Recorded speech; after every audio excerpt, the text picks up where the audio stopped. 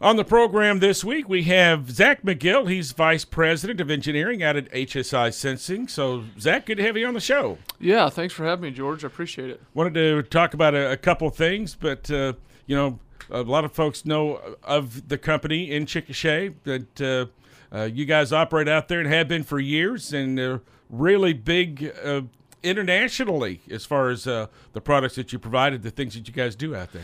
Yeah, absolutely. I mean, we've been it's a family-run company, been in Chickasha. This is actually our 55th year, founded in 1968. And, yeah, as far as international, about 35-40% of what we make is exported.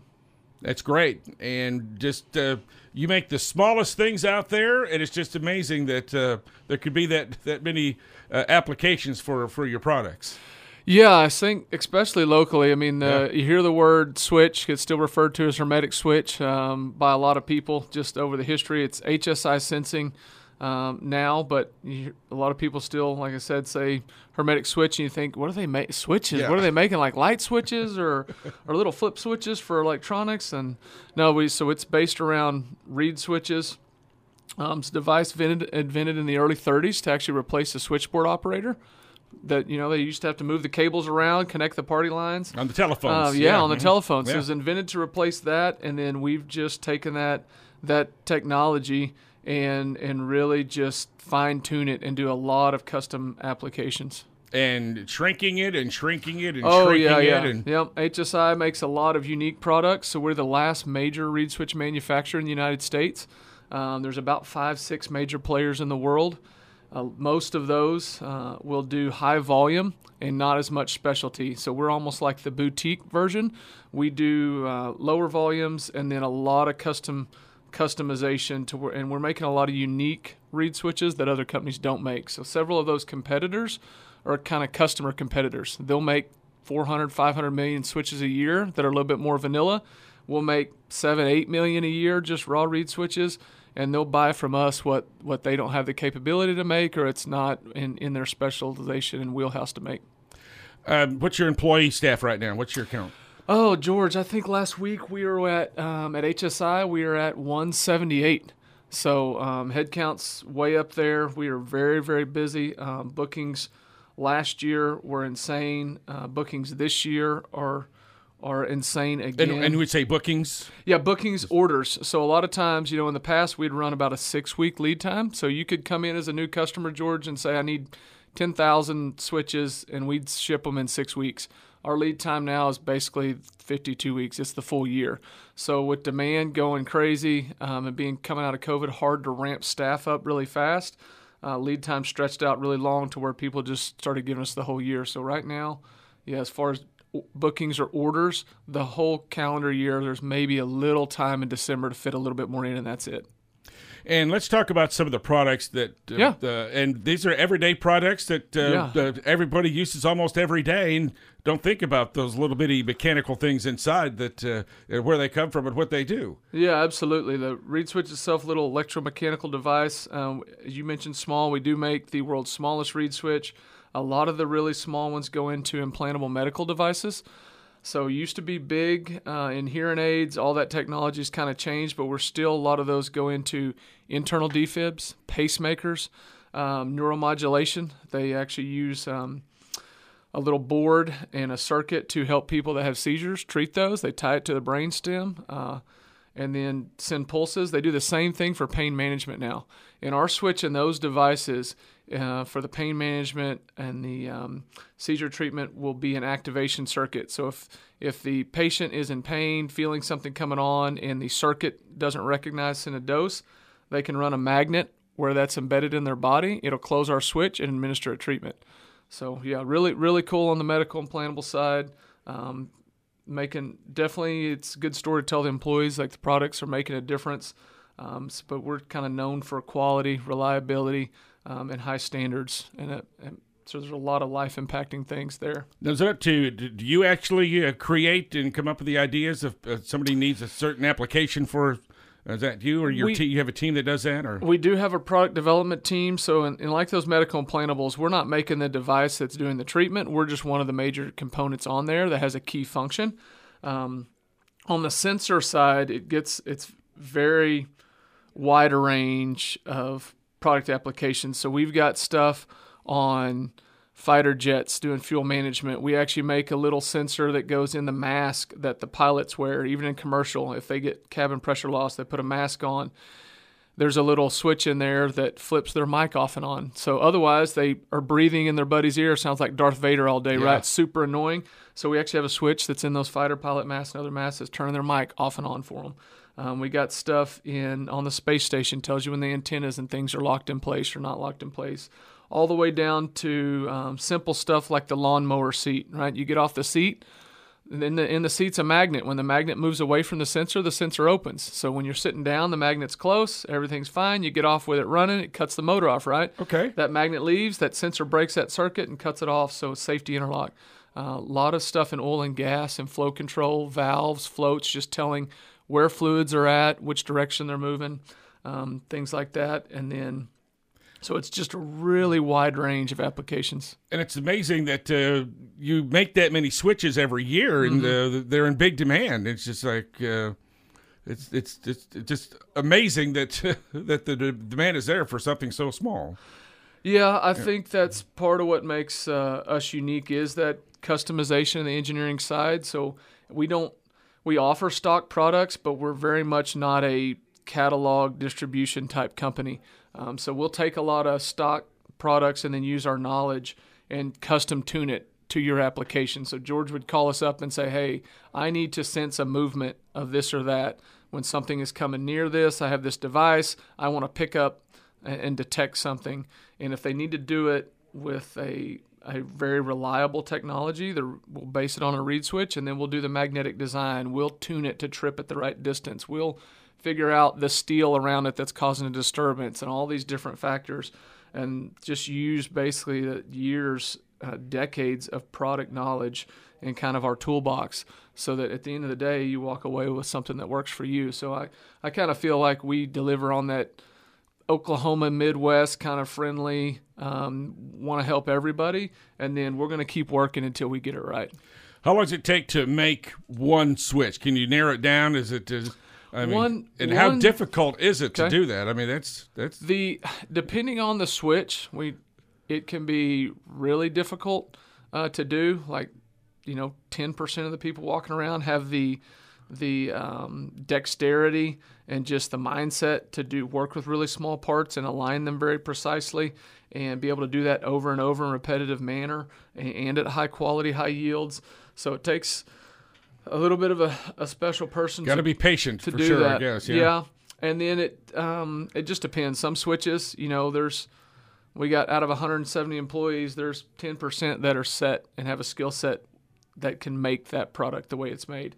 But then we have a lot that are a lot easier to learn, where you come in new, and in a week you're making some switches. You're not up to proficiency in the high rates, but you're able to make some. So it just kind of depends on the product. And you ask, like, how long does one switch take to make?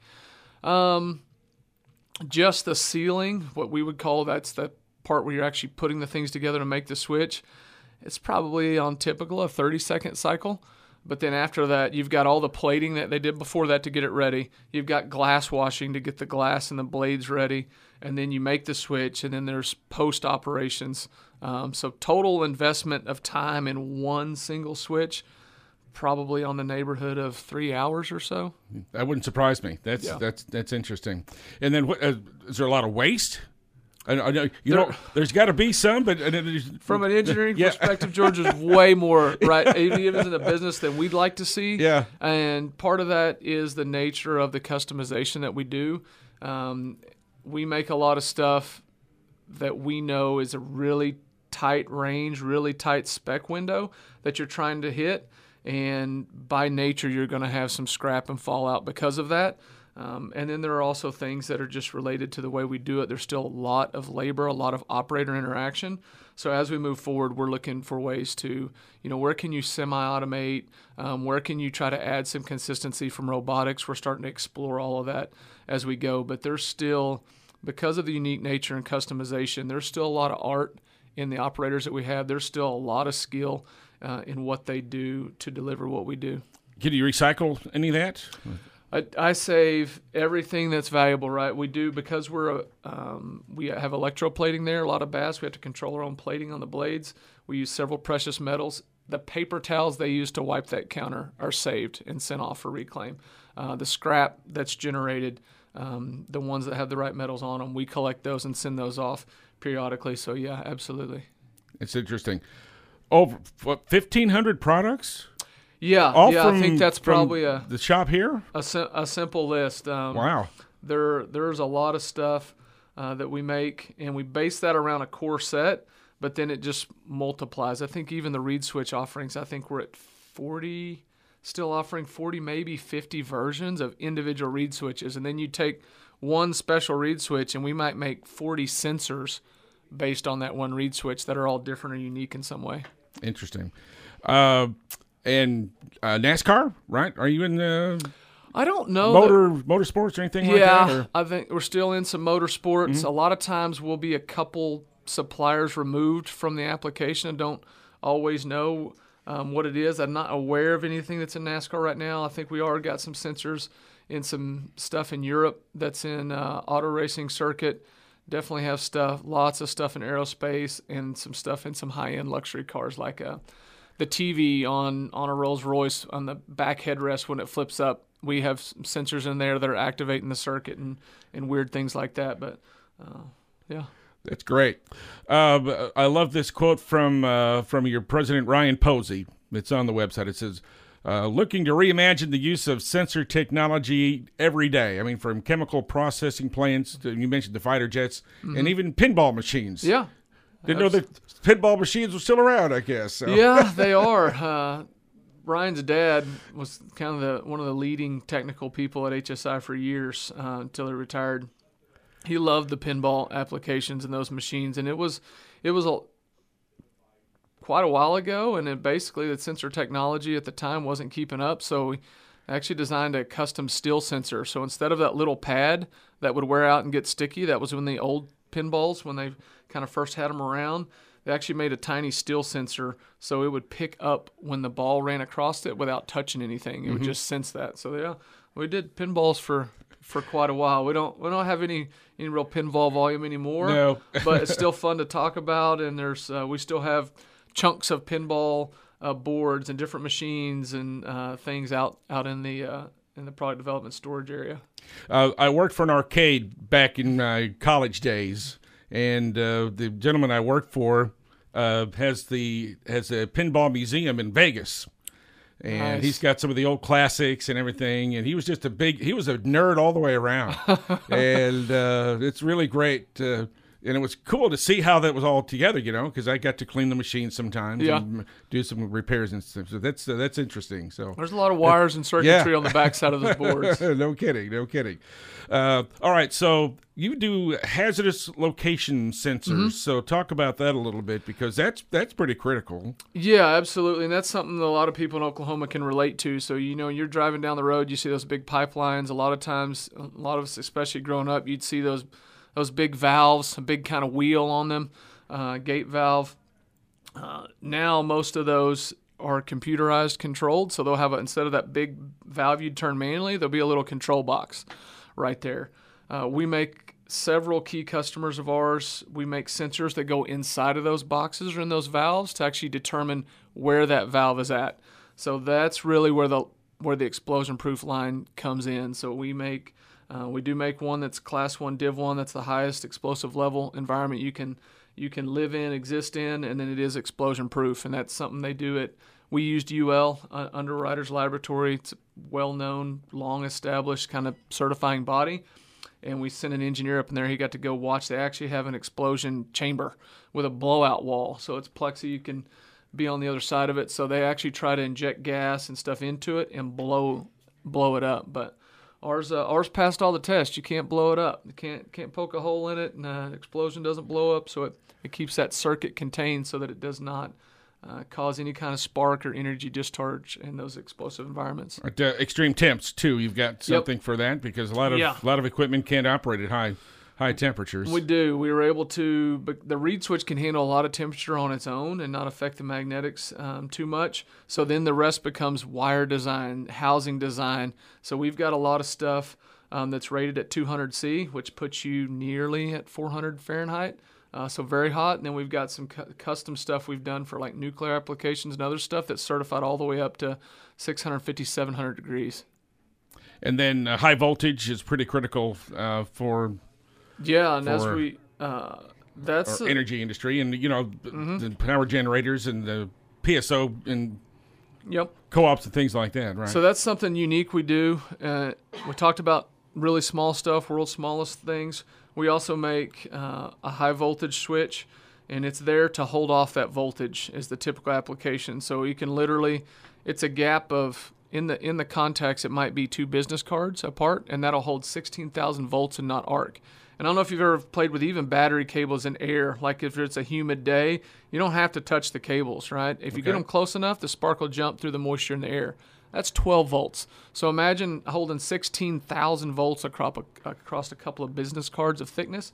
It's just insane what it does. We've been making that for 20 plus years, and there's only 2 companies in the world that make it.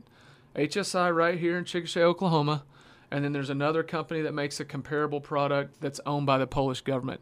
So that's it. There are no world leaders in that besides HSI right here, just like in Oklahoma, and then another company in Poland, and most of that supply goes to their government, and then they also do sell to some of the same customers we have. So very unique, and the demand is exploding for that line. I'm sure you have a number of patents. Have to have some patents, maybe? Or? Patents, we do had some patents early on. That patent world, there's always a timeline for that. So that kind of patents run out, and someone could look at the product, try to reverse engineer it from buying it and taking measurements, but it's really in the manufacturing of it, right? It's in the processes, and it's how to do it in high volume, at high quality, maintaining high yields, and product performance. I think there's multiple reed switch companies that could build a few in a lab, but it's different when you're going to build 1 million of them a year, and you got to ship them on time, and you got to maintain high yields, and it has to perform every time over and over. So it really comes down to that processing and that knowledge. It's been a couple of years, but HSI recently acquired another company and built a new, 25,000 square foot facility out there? Country Club Road and Norwich Highway, huh? Yeah, super glad to be able to expand in Chickasha. Love to continue to make a difference in this community, provide more jobs for the people that live here. Janisco Filter, that's the other business that we own. We bought them, I think this year's actually would be the 10th anniversary. They were out in San Diego, stayed out there for the first half of the time, 4 years or so that we owned them. Then we moved into Wisconsin. We had an engineering office up there. We moved them to Wisconsin for about 3 years. And then, we relocated everything down here to Oklahoma, here in Chickasha. This summer will be 2 years ago. And, we were able to build a brand new building, work with CMS Willowbrook, and plan to use half of it and then lease out the other half. And it was just so busy, and they expanded really, really, really quickly that we're just using the whole building right now. Good stuff. We want to talk a little bit, too, about you'll be expanding again soon through HSI with the new program that was developed by the State Department of Commerce recently. So one of 4 companies in the area that's going to be able to create some new employment opportunities with this proposal. Yeah, absolutely. It's an OIEP program, so the Oklahoma Innovation Expansion Program. And that's brought to us by the Oklahoma Department of Commerce in partnership with Oklahoma Department of Finance. It's a great program. There's been state and federal programs around for a long time. A lot of those are based around quality jobs, other incentives, things that were more competitive, and also would have a limit of how many awards there were per year, typically. Also, some other things, factors that made it harder to get them and leverage some of that. This program is very user friendly, so really very thankful for the state. For what they're doing, trying to promote business and really put money in the hands of business that are creating the jobs. And it's a very, very streamlined process. And so we're super excited that, we won an award. So do we know how many jobs might be able to be created with this? Yes. Yeah, That vacuum line we talked about a little bit, global demand, like I said, has exploded. We are at this last year in 22, we shipped 1 million of those units. We're at a capacity now to do about 1.5 million this year, and hope to start 2024, so in January, be running at a 2 million piece capacity on that product line.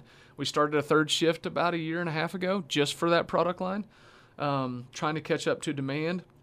And it's really driven by medical device. The base, it's the single most important component in a high voltage relay. So if it's a car, our switch is the engine. If it's your body, it's basically the heart. It's what takes care of all the work and does all that main process. And then we sell to relay manufacturers. They're selling these high voltage relays. Really, the demand is medical devices. A lot of the surgical devices use high voltage to generate an energy pulse because they're using electric circuits to treat all kinds of stuff, tissue damage, nerve damage, radiation knives to make incisions. So a lot of medical devices, chip manufacturing. So they actually use these high voltage switches in the chip manufacturing process, and then a lot of the test equipment that they use to test the chips for automotive stuff, the chips for the game consoles, computers. Like they have a test set to do all this. They need these switches in there protecting the circuits and electronics and from voltage spikes and other things that happen. So lots of test equipment. And then the EV, electric vehicle market, starting to drive some of these. As they up the voltage in those charge circuits, trying to bring that charge time down, they need a product that can withstand those voltage spikes so it doesn't damage everything in that circuit. And just general electronics manufacturing. So the global demand has well outpaced what we can do. So we're just scrambling to build equipment and hire people and go faster. And so this program will allow us to do that. This is the next round. Like I mentioned in the numbers earlier, we've already tripled our capacity in the last 2 years. By this January, we'll almost have doubled it again. And we're trying to get to 3 million pieces a year. And like I said, 3 years ago, we're selling 400,000, 500,000 pieces a year. So maybe 6X is where we're trying to shoot for in how much demand output we've done. And this is going to allow us to kick off that next round of equipment development. And that'll lead to, roughly 20 to 25 jobs just from that one expansion. So what type of kind of qualifications does an employee need? Other than the patience and... I think... I think just...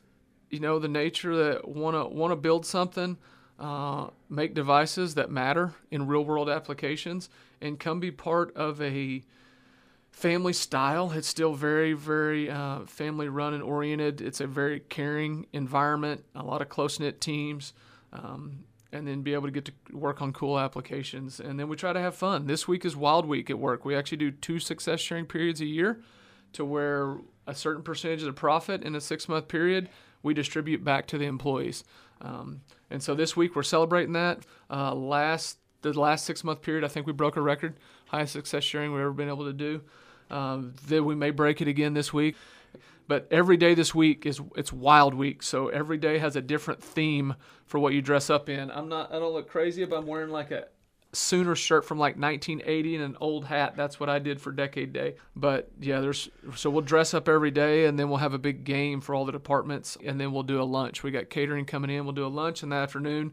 We'll get everybody together in one big meeting. So with HSI and Janisco all gathered together, we'll have 220 people in a room, and everybody will be getting pumped up, and Ryan will kind of build it all up, and then we'll release that final success sharing number.